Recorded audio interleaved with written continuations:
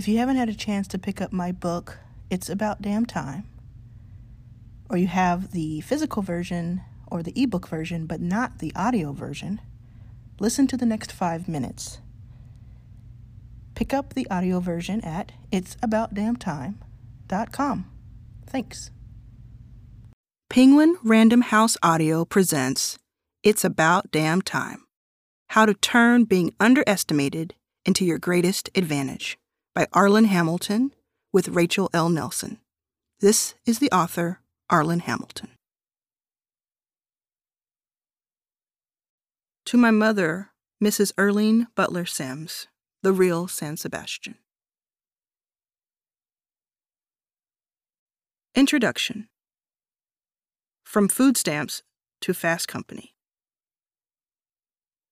Ascending an escalator in a hotel I couldn't afford to stay in, I said to myself, "You are a venture capitalist. You are a venture capitalist." I had no home, no money, certainly no investment capital. Yet I knew that was what I needed to say to myself. In order to become, I needed to be. I was sleeping on the floor of the San Francisco airport nearby. I came to this hotel to get a change of scenery and stay until they kicked me out. Then it would be back to the airport with my suitcase and backpack, back to the hard floor down from the Virgin check-in desk, rolled up jeans under my head for a pillow. I told myself, "You are a venture capitalist," as I checked my emails on the airport's free Wi-Fi, as I avoided the security people on their Segways, as I sent out yet another email asking for funding. I was still spending days and nights at the airport when I wrote my blog post, "Dear White Venture Capitalists, if you're reading this, it's almost too late," which went viral in a matter of hours, but still left me with no investors. It's been nearly 5 years since then, and now it's not just my staunch self-belief telling me I'm a venture capitalist.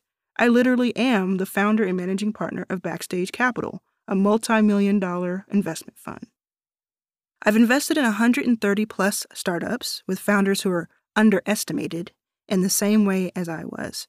Founders who identify as people of color, women, LGBTQ, or, if they're as lucky as I am, all three.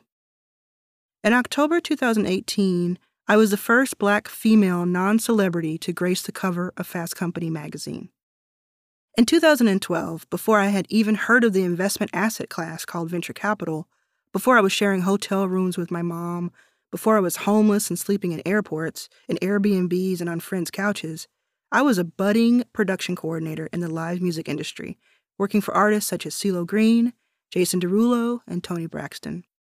I'd been at that level for just over a year when I started noticing that the successful people I looked up to, such as Ellen DeGeneres, Ashton Kutcher, and Troy Carter, Lady Gaga's manager at the time, were getting involved financially in the tech startup scene. I wondered why those successful people with exciting lives and careers were spending so much time in a place called Silicon Valley, making bets on tiny companies no one had ever heard of. I was intrigued by what the draw could be, so I started doing what I always do when I'm curious about something. I dived in, asking questions and researching. After that, I started reading books, any and all that I could get my hands on, about startups, venture capitalism, and investing. I had the bug. From the outside, the world of startups, venture capital, angel investors, and limited partners, the institutions and individuals who invest in venture funds, looked like a meritocracy. That was what attracted me to it, and I'm sure it's what attracts a lot of people.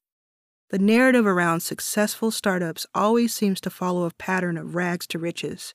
You hustle, grind, pull all-nighters, give your best every day, and finally, success arrives. As someone who has always been vision-focused, who has always had big ideas and small resources, I became obsessed with this industry. I wanted to know everything about it, and so I followed the money trail and taught myself everything there was to know. Along the way, I learned some disappointing statistics. For one thing, 90% of venture funding was going to white men. That's a huge amount of money, given that tens of billions of dollars are deployed in venture investments each year. It means that 10% of venture capital is split unequally among all of the other types of people in society. As a Black gay woman who had been excited to enter the exciting world of innovation as an entrepreneur, I was more than disappointed to discover that something that had been sold to me as a meritocracy was actually a microcosm of the worst of society's biases. I knew when I saw those statistics that the mythology around Silicon Valley was basically a lie, because ingenuity, hard work, hustle, grit, and innovation aren't traits that are prevalent only in the straight white male population.